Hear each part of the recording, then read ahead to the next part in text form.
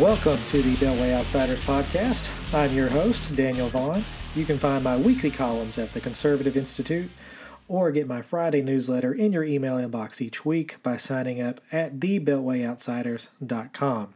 If you've done that, you'd have gotten my 2 columns this past week. I covered how I believe the way to check some of these excesses in the media is through lawsuits, especially for parties like Leif Olson, who we've seen was wrongfully terminated for a little while for just a smear that the Bloomberg Law website ran on him. I also covered how we should begin reevaluating how we review U.S.-China relations given how the NBA has reacted this past week. I'll get more into that into the podcast this week. And then also I had an update in the newsletter this week on both Syria and the impeachment and process that we're watching with Donald Trump and just how to look at and analyze those all. This podcast is powered by Podcast One, who's supposed to be advertising on the front end as well as during the breaks. The way that they have you set these up is that you set up breaks for them to throw in some advertisements through the middle, and so you also have one at the beginning. I've had some trouble with them actually doing that. I've done everything on my end, so if you hear them, great. If you don't, just know that it's on them. If you want to advertise on this podcast yourself, feel free to reach out to me. Contact information for that, as well as sign-up links for everything I've mentioned so far, can be found in the show notes. Make sure to subscribe and review this podcast. You can find us on iTunes, Google Play, and this week new is Stitcher, and as well as just about anywhere else you can get podcasts. Those 5-star reviews help other people like you find us, so please make sure to leave those reviews. It helps us move up in the rankings and just goes a long way to helping other people find us.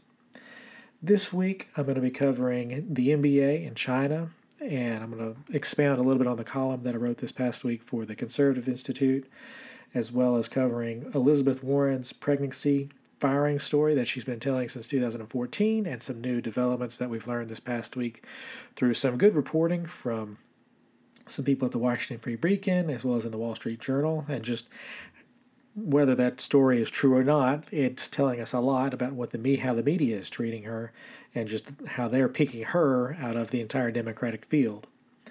And then finally, I will wrap up with a new Supreme Court case that deals with abortion and cover why I think the court took this case, as well as what it says about abortion moving forward and how I think pro-life advocates need to think about moving forward at the state level. But before we jump into all that this week, I wanted to talk real quick about Syria and cover that as a quick hit this week. And I just wanted to cover real quick why this has been such a disaster for the United States. The first point is that we're abandoning our allies, the Kurds. They have helped us numerous times. I know Donald Trump came out and said they'd help us out in World War II. Well, what they have helped us is in combating ISIS to the tunes of imprisoning thousands of ISIS just prisoners. They've had them in jails there, and with Turkey moving in, we're seeing all of these prisoners who are basically end up being set free because the people who are guarding them are now under attack from Turkey. The second point is, this isn't an end, as Donald Trump and some others of his supporters have said, to endless wars. I get that point. I understand it. I even kind of feel it at this point since we've been in Afghanistan and Iraq for over a decade now. That's bad, and we need Congress to think about either restricting how we use these AUMFs or a presidency that looks at having a strategy in all this. But either way, this is not an end to endless wars, as it were, because we're still there in Syria. We didn't leave Syria. All we did is move our troops from one location to another to allow Turkey to roll in and start attacking our Kurdish allies in the region.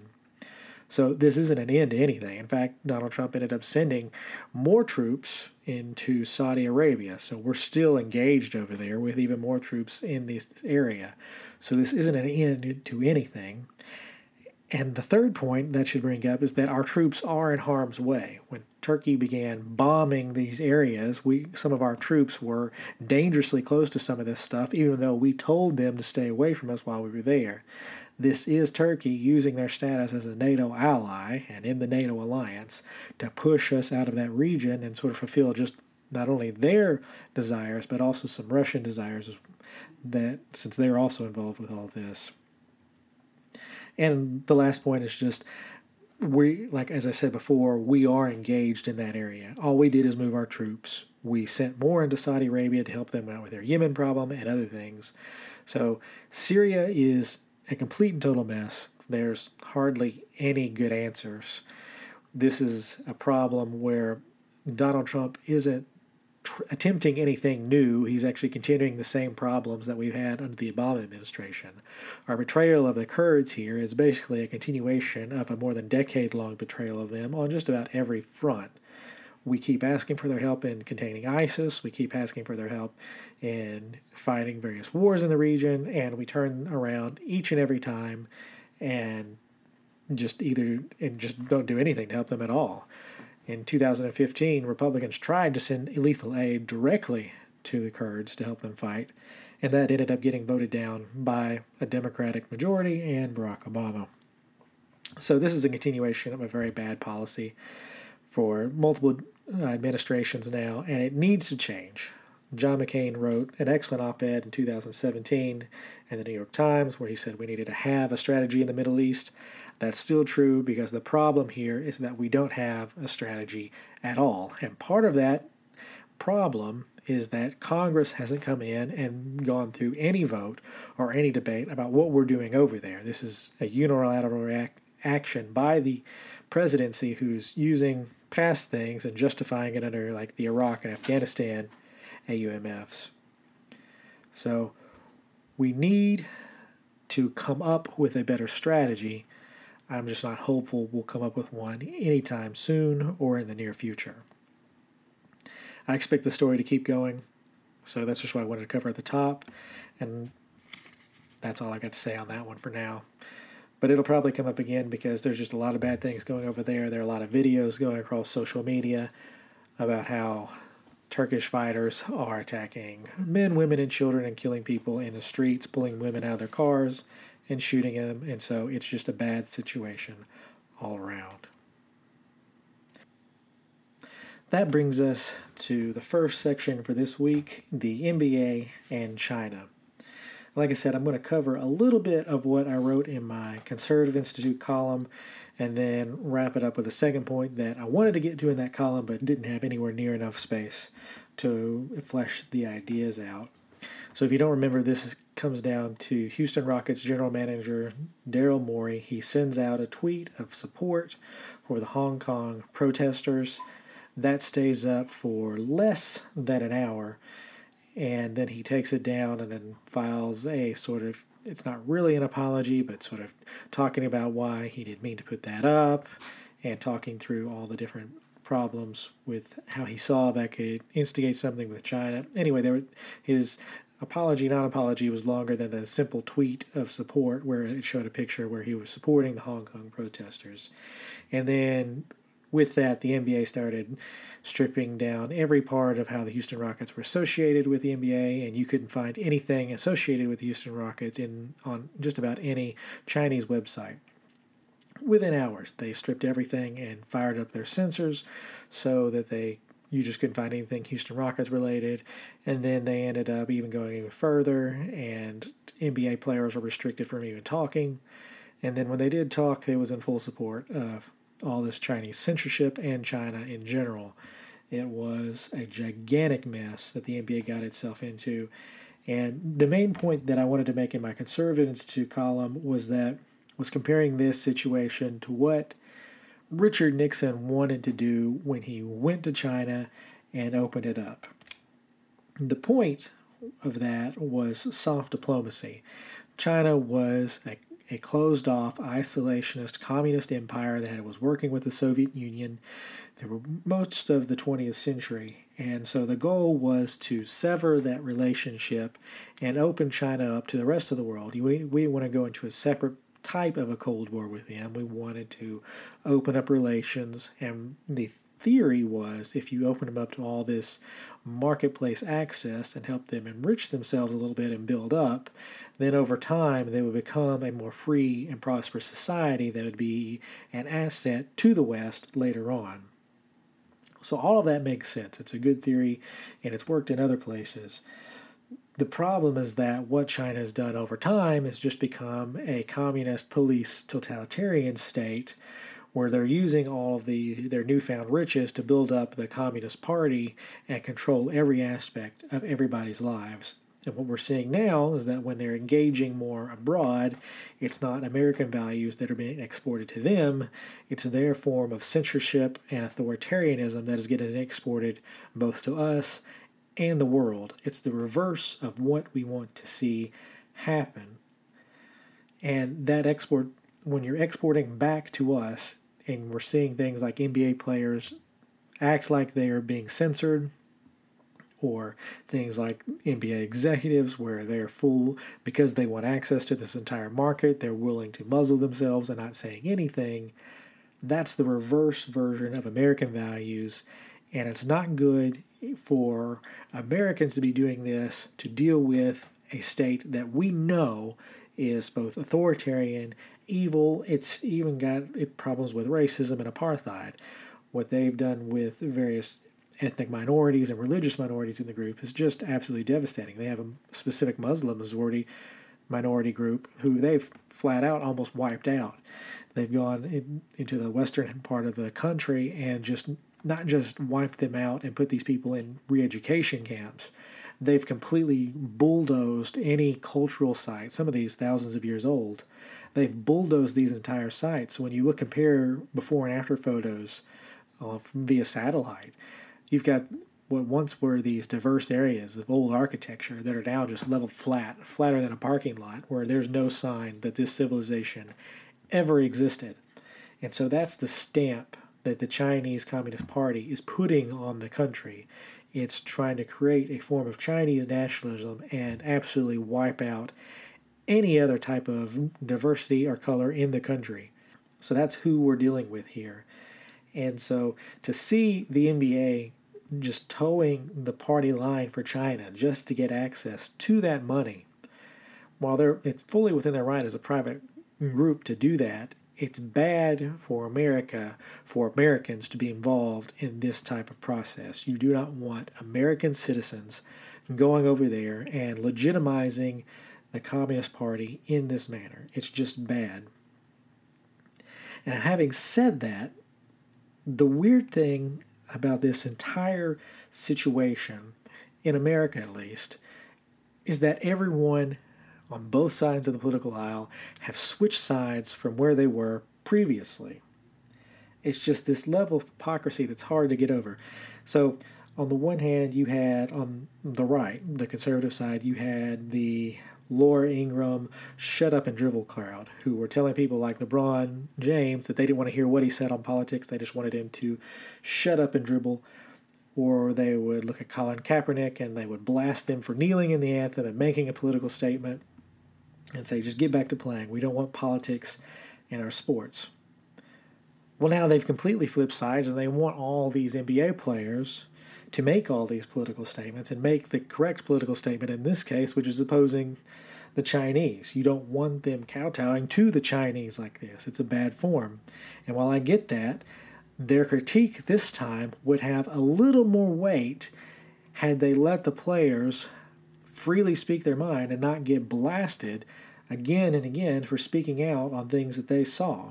And on the opposite side, the NBA has promoted itself as the wokest of all the sports leagues.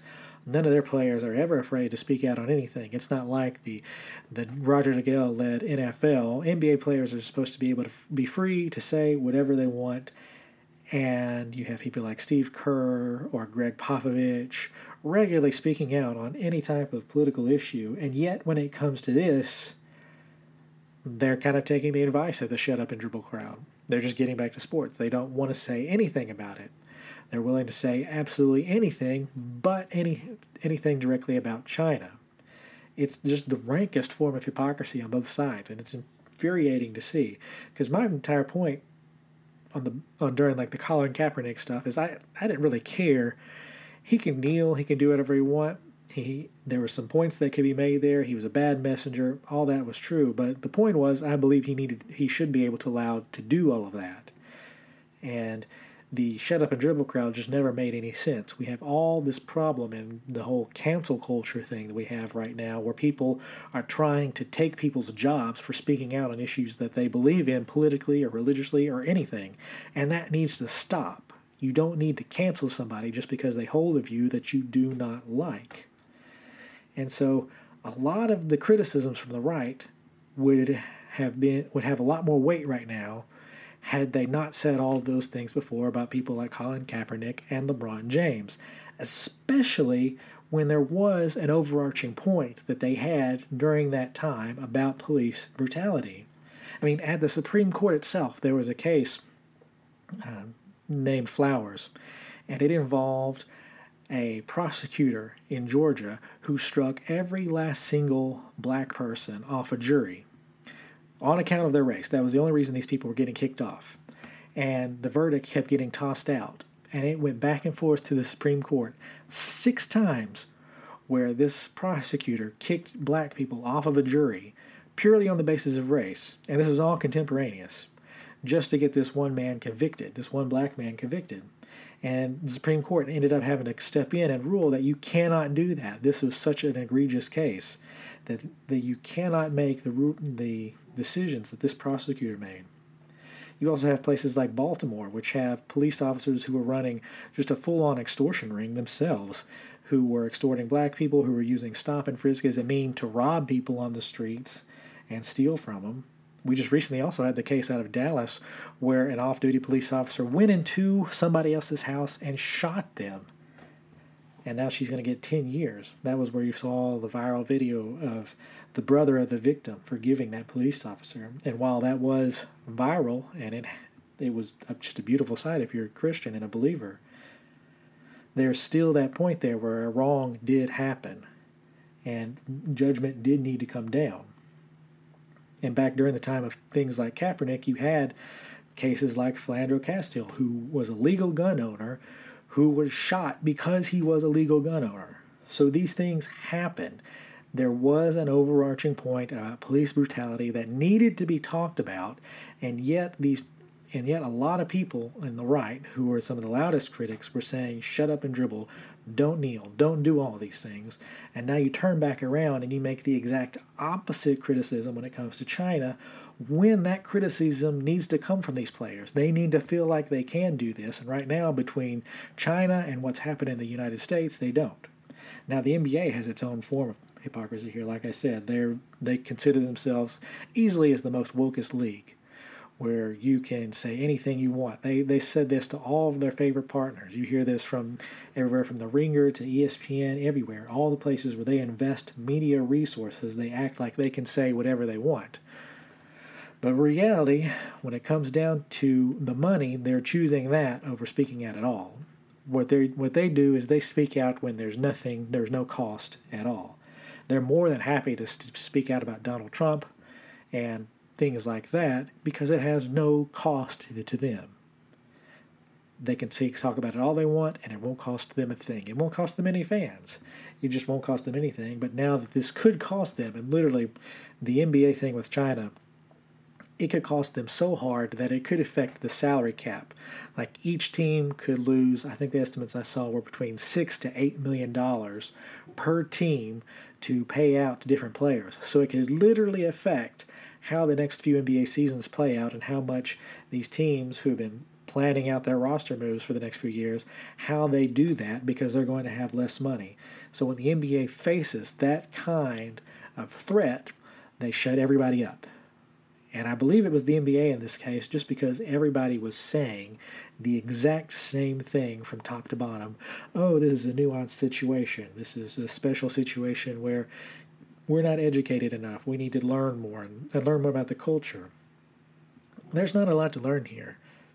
China is an evil, totalitarian state who has a litany of human rights abuses going back decades, back to World War II practically, where they have murdered millions of people, where they are wiping out minority communities today. People are in re-education camps today, where they have used literal slave-type labor to build some of these things in their country. They had their own word for the Soviet word gulag, but they have an equivalent in their country where their country is profiting off having that type of labor build things. So to say that China has its problems, you just can't compare that, what they're doing, to what happens in places like America or elsewhere. Steve Kerr tried to get away with that, where he said, "Oh, you don't want me talking about AR-15s or school shootings or other things that happen in America." Well, that has nothing to do about what's happening in China. There is no comparison that you can make between what's happening in China and what's happening in America and make some kind of fake moral equivalency. The hypocrisy of the NBA on this point, pretending to be something that they're not, shows what an absolute poser version of the league that they are.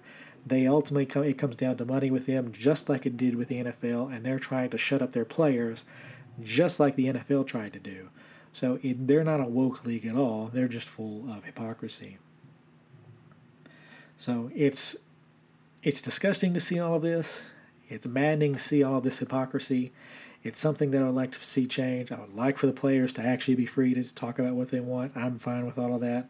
I like the celebrations and the touchdowns that they're all doing now, and I don't mind players speaking about what they believe in. It doesn't bother me. But if you're going to claim all of this, then you have to be consistent across the board. You have to not engage in cancel cultures type stuff on the right, and you can't just pretend to be something that you're not on the left, which is what we're seeing. So I'd like some more consistency here, and I'd like to see the NBA actually stand up to China, because there are some bad things about China, and I would like to use the NBA to export more American values abroad so that China does come out of this communist dark age that they're in. We want to see that change, because the world will be a safer place if that takes place. So that's all I've got to say about the NBA for this week.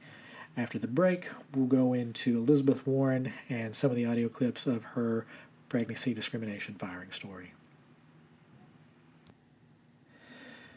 Next up is Elizabeth Warren's shifting story about her pregnancy discrimination that she's been claiming since 2014 when she first released a book, and how this story and her shifting of it shows that she's the media's new darling, and they're trying to make her officially the Democratic nominee for president in 2020. Now, a while back, I wrote a Conservative Institute column on Elizabeth Warren and Pete Buttigieg on how the New York Times said that both of them were media darlings. They had hacked the media and hacked it to such a way to always get positive coverage. And I want to revisit that point here, because what I said was that was really a sign of media bias. It wasn't that these guys had hacked the media in any way. It's that the media had decided that they liked these two candidates the most, and they were going to give them free, positive media coverage no matter what happened. And this latest version of Elizabeth Warren's story proves that point. Warren has a history of embellishing her credentials, or lying altogether, just going back to her claiming that she had Native American heritage in her. When she first rolled out that story, for the first 8 hours, media companies and journalists across all of the spectrum, especially in the Washington Post and New York Times, they all praised this rollout and said it showed that she had just all this masterful touch.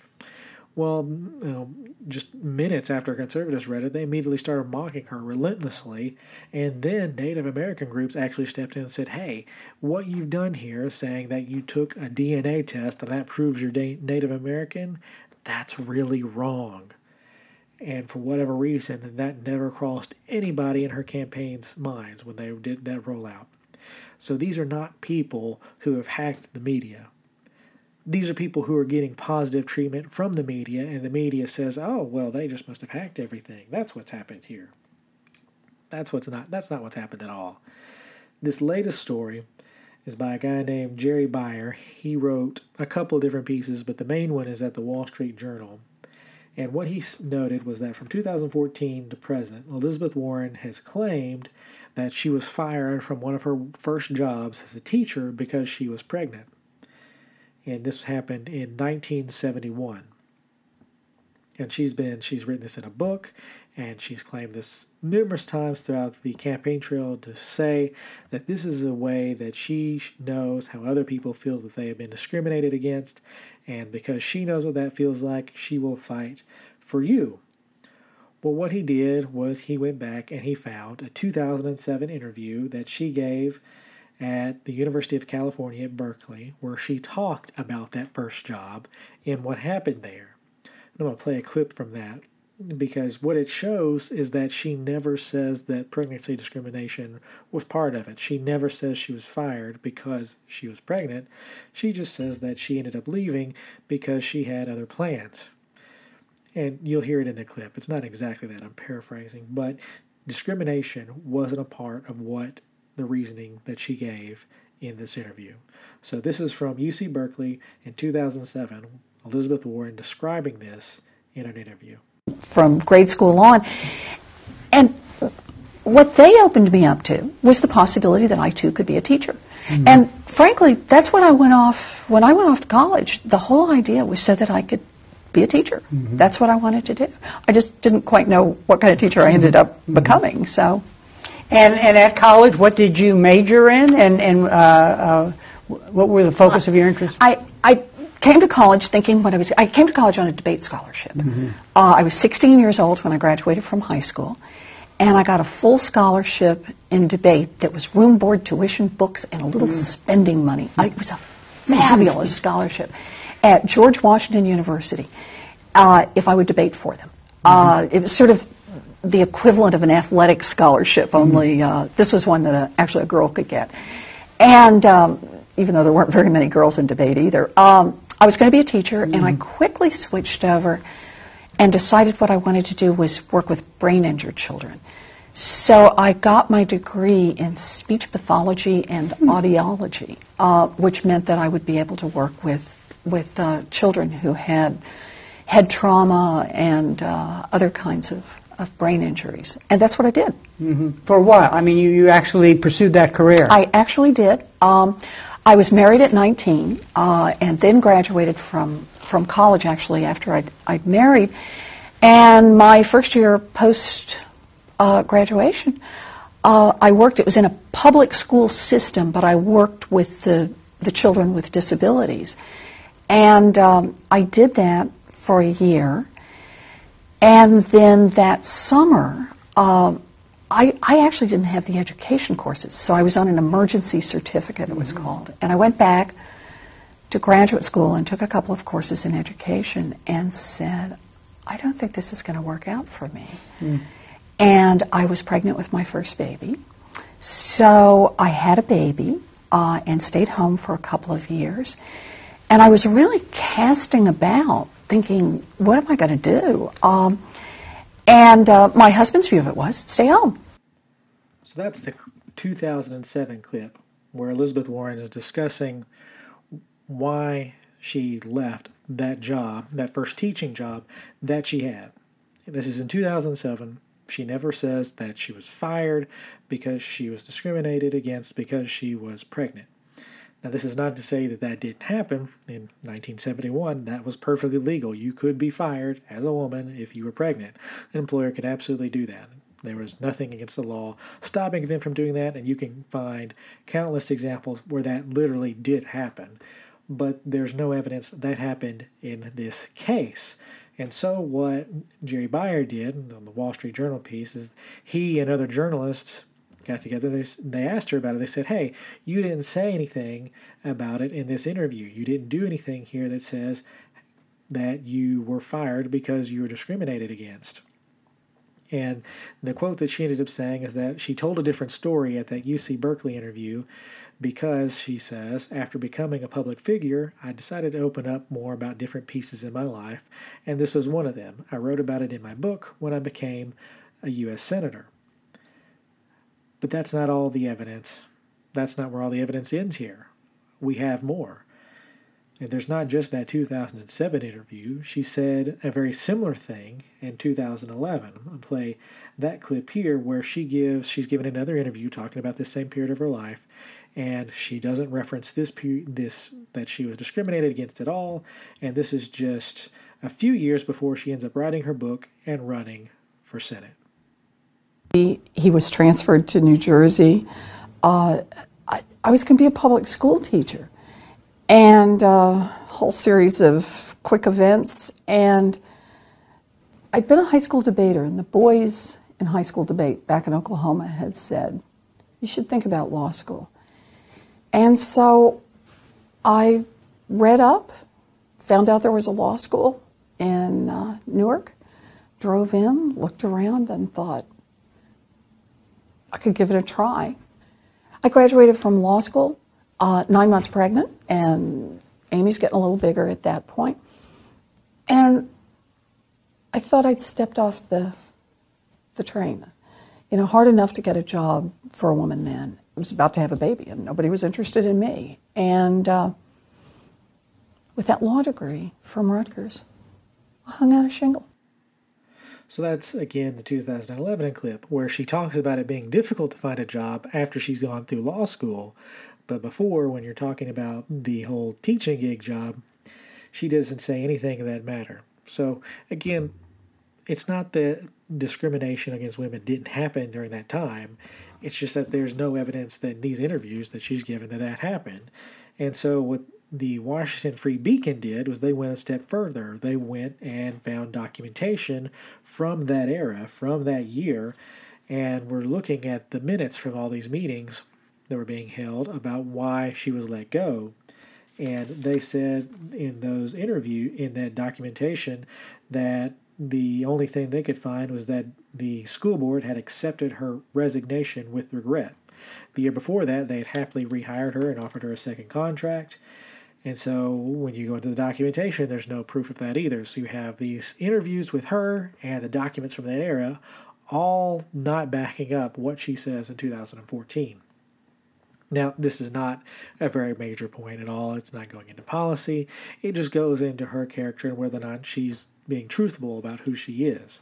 This goes into like the Native American heritage thing. It goes into a propensity for telling the truth on a day in and day out basis. Warren has a history of doing these things. But it could be true. She could have been let go from that job for multiple reasons. It could have been they regretted to let her go. It could have been because they were partially motivated because she was pregnant. It could have been any number of those reasons. And who really knows? That's not really the point here and why I'm bringing up all this. You can believe Elizabeth Warren or not. That doesn't really matter here. What does matter to me is looking at how major news outlets are covering this. Because it wasn't major newspapers who uncovered this and began hitting Warren's campaign with questions. It was only people on the right who fact-checked Warren. Now, this is important to note because they fact-checked other Democrats. When Joe Biden tells his famous, or infamous, however you look at it, corn pop story, where he's a lifeguard and there are a bunch of African Americans at this pool and that he's lifeguarding and he meets a guy named Corn Pop, people on the left and across the journalistic spectrum fact-checked that story and went and dug up things like obituaries and talked to everybody from that area to learn whether or not that story was true or not. They did not do the same thing with Elizabeth Warren. In fact, they went the opposite way.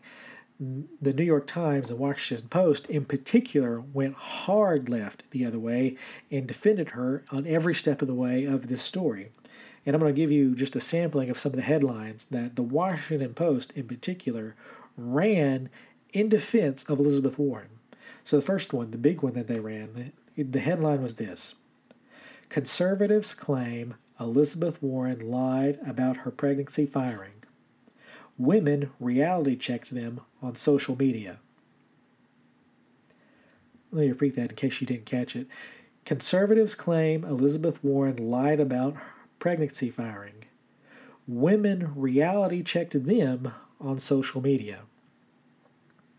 So not only are they not going in and questioning Warren and questioning her claims like they would Biden or anybody else, all they did was go about and they went on social media, Facebook, Twitter, and everything, and looked at people on the left who fired back at conservatives who raised these questions and said, oh, well, I was fired in the 1970s because I was pregnant. Well, that's awful for you if you were fired, but that has nothing to do with Elizabeth Warren's claim. Some women were fired because they were pregnant during that period of time. That does not mean Elizabeth Warren was. This is a fallacy, a logical fallacy being paraded about as a defense. Here's another one that they ran. Here's the headline. As some question Elizabeth Warren's pregnancy discrimination, women tweet their own stories. So again, they're doing the exact same thing here. They're saying Elizabeth Warren's being attacked, but instead of covering that, here are the stories of other women who have experienced this very thing that she's claiming. So it's the exact same thing. They're saying because these other women's were, that makes Elizabeth Warren's story true, or it just casts fog over the entire situation so you don't question Warren's story at all. A third one that they ran. Anatomy of a fake GOP scandal about Elizabeth Warren. So they're already declaring for you, the reader, that this is a fake smear. The fourth one they ran. The Elizabeth Warren pregnancy smear shows how poisoned the media world is. Oh my! Now they're accusing everyone of having media bias. The New York Times jumped in the fray too. They said, as Elizabeth Warren has risen in polls, Republicans turn to questioning her authenticity. It's an old sexist trope often used against female candidates. So again, they're not attacking Warren. They're not even really defending her story. They're attacking the messengers. They're attacking the people who are reporting this. So it serves as a dual purpose. Not only are they trying to create these cancel culture type mobs to go after anybody who goes after Warren, they're also trying to warn other journalists to not go after her. That's what some of this is, where you're trying to push reporters out. It's almost like you're looking at Smeagol in Lord of the Rings, where they're grasping after their precious. Elizabeth Warren is their one ring. You don't want to touch their precious because that's theirs. And so they're not letting any attack to her go through. And mind you, not one vote has been made in the Democratic primaries. Not one. Elizabeth Warren has only recently gotten to the top of some of these polls in national and state elections. Joe Biden's the one who's been leading all these polls up until now. And so they're trying their best to pave the way for her while all these other candidates are in the field. You have others like Kamala Harris and Cory Booker, and you have other candidates of color who are out there, and we were all told at the beginning of this cycle that the only person who could win the Democratic field was a person of color, and here they are going with a white woman who claims at some point in her life that she was Native American, and she used a DNA test from 23andMe to prove that to everyone. Maybe at Ancestry.com. But basically, she went on Amazon, she bought a test, and now she's proving that she is also a person of color. And when that imploded, she just quietly let the media sweep that under the rug for her. And now she's getting questioned again about her background. And what all this really goes to is that she's never really suffered anything serious in her life. She's just another privileged rich person from the upper Northeast who's here to tell you how to run the world. This goes to her credibility on that front. She's never really suffered anything. She's just another rich elite. And they don't want that to be the case. They want to be able to say that she has a compelling story, that she's somehow different from Hillary Clinton. That's what they're trying to do here, to give her all this pumped up and this air underneath her wings, and it's just not working. This is very clear media bias. You often hear conservatives talk about media bias and how it affects them, but this is how media bias works on the left. They're choosing the candidate that they want and trying to shove that choice down the throats of voters so that they automatically go towards that person and against everyone else. So they don't give anybody else all this coverage. They claim that Elizabeth Warren has hacked the media coverage, but in reality, what that means is they've chosen Warren, they've chosen her in this field, and they're not going to give anybody else that level of coverage. So that's how media bias works on the left. It's not just a conservative issue. It's a partisan issue across the board where they're trying to put their finger on the scales of these elections and affect the outcomes. So that's all I've got to say about that story. After we get back from the break, we'll break down the abortion case that is coming before the Supreme Court. All right, last topic for today's show, and that is the abortion case that is returning to the Supreme Court. And I say returning for a very specific reason, because this is one of the first orders we've gotten out of the Supreme Court's long conference, and it's addressing a case that was before the court just a few years ago in 2016. So this is the first abortion case we've had in 3 to 4 years, and so we're going to get a good idea of what this new version of the court that has Gorsuch and Kavanaugh on it, how they're going to handle these abortion cases. So I said this is one of the first orders we got after the long conference. So the long conference happens at the first part of the October term of the Supreme Court each fall. So the Supreme Court is off in recess over the summer, and they're not hearing cases, and they're not handing out really any orders over that period of time. And so what happens is they have this what's called the long conference, where they hear all the petitions that have been backing up over the summer, and they decide which ones they're going to take and which ones they're not going to take. And so this case is consolidated out of 2 different ones out of the state of Louisiana, and it's called June Medical Services versus Gee.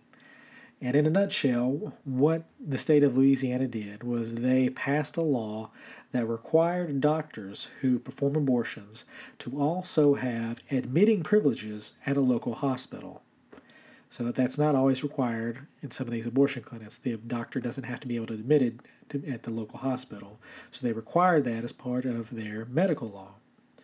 Now, this law that Louisiana has put on the books here, it's not a new one in the country. In fact, this is almost exactly similar to a case in 2016, like I was saying, Whole Women's Health versus Hellerstadt. And in that case, the Supreme Court was ruling on a very similar thing that talked about admitting privileges for a doctor, and they had to have that if they're going to perform abortions. There were other provisions at play in that case, but that's what makes this one so similar and so interesting, because an almost identical law is before the Supreme Court, and they decided to take that case, even though in 2016 they decided it. So there's a reason why this is coming back up, and it's because in 2016 there were a lot of changes. In February of that year, you had Justice Antonin Scalia's death. You had the presidential election going in full swing. Hillary Clinton was leading in the polls. And because of that, you had really had a 4-4 split on the court, with Kennedy being the swing vote there, and not really a swing vote at all, just because it was a 4-4 court. And he joined this opinion, and it was a 5-3 decision with Roberts, Alito, and Thomas as the dissenters. So it was an interesting split in that the reason that everyone's found this interesting is because Whole Women's Health, the 2016 case, it was radically different from all previous abortion cases. So normally, since 1992, there's been one requirement that all state laws on abortion have had to cover. You cannot have a state law that causes what's called an undue burden on a woman's right or access to an abortion. And that comes from the 1992 case Planned Parenthood versus Casey. And this is what's known as the undue burden test. Now, the undue burden test is its own unique thing. It only applies in abortion law. It doesn't apply in any other rights context that you can find in Supreme Court precedent. It's its own unique thing. And so what has been argued since then, since 1992, is courts have tried to figure out what exactly the undue burden test means. And the Supreme Court has gone a lot of different ways on this. But the key thing is that under Whole Women's Health, the liberals on the court made the undue burden standard much stronger than what was ever said in the Casey case. They made it akin to something that lawyers call strict scrutiny, which, just for your reference, means if a state passes a law and they have to get through strict scrutiny, they basically have already lost. It's very hard for a state to win a case when the review that they have to pass is what's called as strict scrutiny. It's the highest burden that you can pass when it comes to regulating an individual right. So that's not, like I said, now that's strong. So when they're making the undue burden test something closer to strict scrutiny, like I said, that's not what Kennedy wrote when he was in the plurality of the Casey opinion. That's not what they meant in that opinion. It was supposed to be something that wasn't as strong as strict scrutiny, but not as weak as what's all called a rational basis. And it also wasn't the one in the middle that the law already has, called intermediate. So it's its own unique thing that nobody knows what it means, and so everybody has fought over those lines of where it falls, and Kennedy has fallen over all this. And so before the Whole Women's case in 2016, Kennedy had authored an opinion that said that states had the right to come in and follow these certain tests under the undue burden and pass regulations on abortion. It wasn't impossible for them to do so. But what happened in the Whole Women's Health is that the Supreme Court struck down the requirement that doctors had to have admitting privileges in a local hospital. So if you can't do that, and that's an undue burden on a woman's ability to get an abortion, then that really means the states can't do much of anything. Because if that's an undue burden, then just about any requirement that you put on doctors to perform abortions would be an undue burden. So what that case caused was an upheaval in the law. It was already a mess before that, but what this really caused a mess, because no one really knows how that case can exist when you have it in the line with all these other cases that say something completely different. So what I think happened here, it comes down to what was happening at the time and politics. I think the reason this case stands out and the reason the Supreme Court is willing to look at it so recently is that politics got in the way of a good decision. So you have to think back to what happened. In February of 2016, Scalia dies. So he's no longer going to be able to decide or vote on this case. He's out. This case was handed down in June of that year, and so Scalia, any of his thoughts, they're already gone. So what might have been a 5-4 or in the other way, or depending on what had happened, no longer was there. The only thing that existed on the court with Scalia gone was effectively a solid 3-judge minority on the conservative side. You had 4 on the other side, with Kennedy in the middle. So you had that as a backdrop of what was happening on the court. What was also happening was that Hillary Clinton was ahead in the polls at this point. When this case was handed down in June, she was far ahead at this point. We hadn't quite hit the Access Hollywood point of the news cycle, but she was still ahead as we were heading into the convention season. Donald Trump was still trying to consolidate the field, and it looked like Republicans were going to lose that election. And what I think happened is that the liberals on the court saw that they had a free chance to expand abortion rights with no real consequence. They could take this case and do what they wanted with it because Republicans would not be able to check whatever they did on the backside. And then they convinced Anthony Kennedy to join them so that they wouldn't have a 4-4 split, which would mean that there wouldn't be a strong majority opinion on this, because Kennedy has always sided with abortion rights. He's just also sided with the occasional restriction that states have tried to put on the abortion right. So he sits in this middle where he waffles both ways, but they can talk him onto this one. So there's a shift to strict scrutiny in this case, and the belief that another liberal justice will be on the way if Hillary Clinton is elected. So this means that if they pass this case, they can come back in a later case and strengthen whatever they put in here so that the undue burden standard becomes effectively strict scrutiny, and states will not be able to pass a single restriction on abortion across the land. So that's a big thing. I think that's what the liberals saw that they had a chance to do on the Supreme Court. And then everything got thrown into disarray because Donald Trump won the election. And now you have Gorsuch and Kavanaugh on the court, and now they're coming back to revisit Whole Women's Health. And it's weak precedent just because it stands out just like an eyesore in the middle of everything else, because it's just not like any of the other cases. And so this is why I also think you've seen the liberals on the court talk loudly about how much they believe in the need to follow stare decisis in all these cases. They think that's important now because they don't want cases like this to get overturned, even though they know and everybody else knows that it's not good law. It doesn't match up with any of the precedent before it.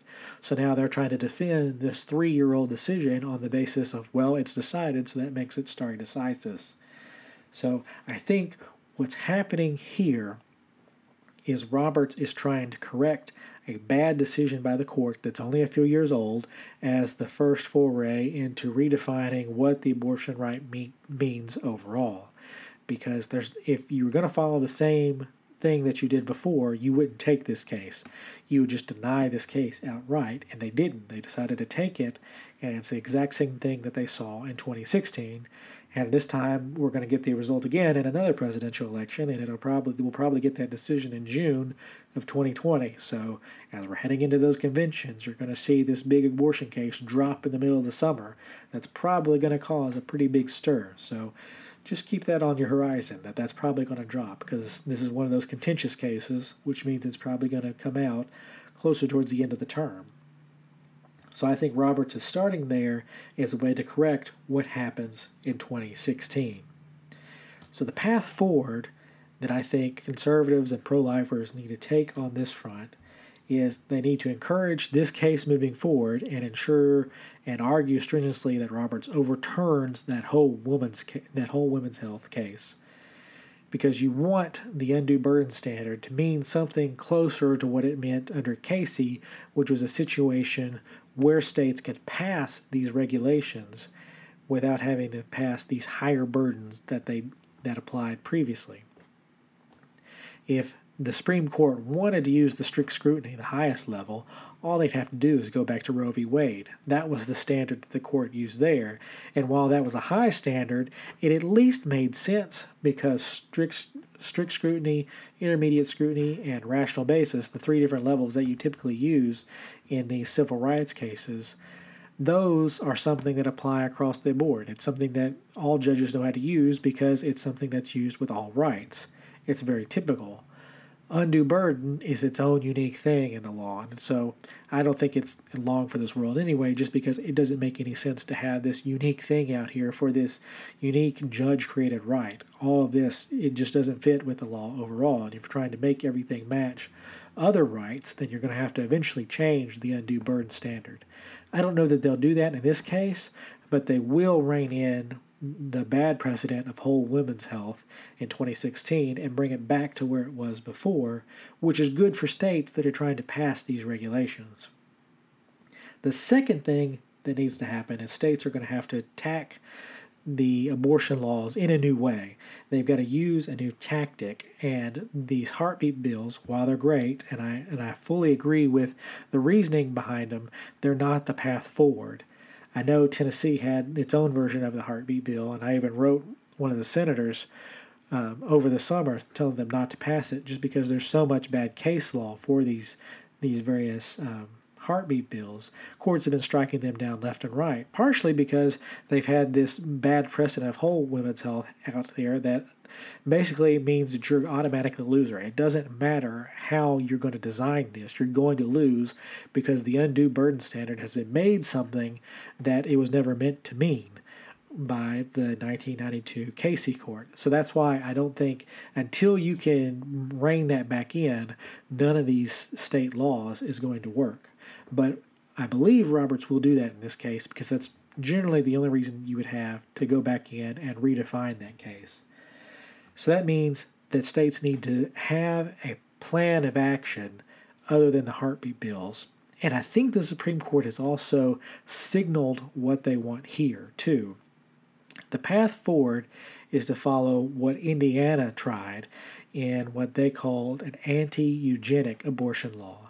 And that banned abortions done on the basis of genetic defects, sex, and race. So what that meant is that if you wanted an abortion because your kid was the wrong race or the wrong sex or had some sort of quote-unquote genetic abnormality, you wouldn't be able to do that.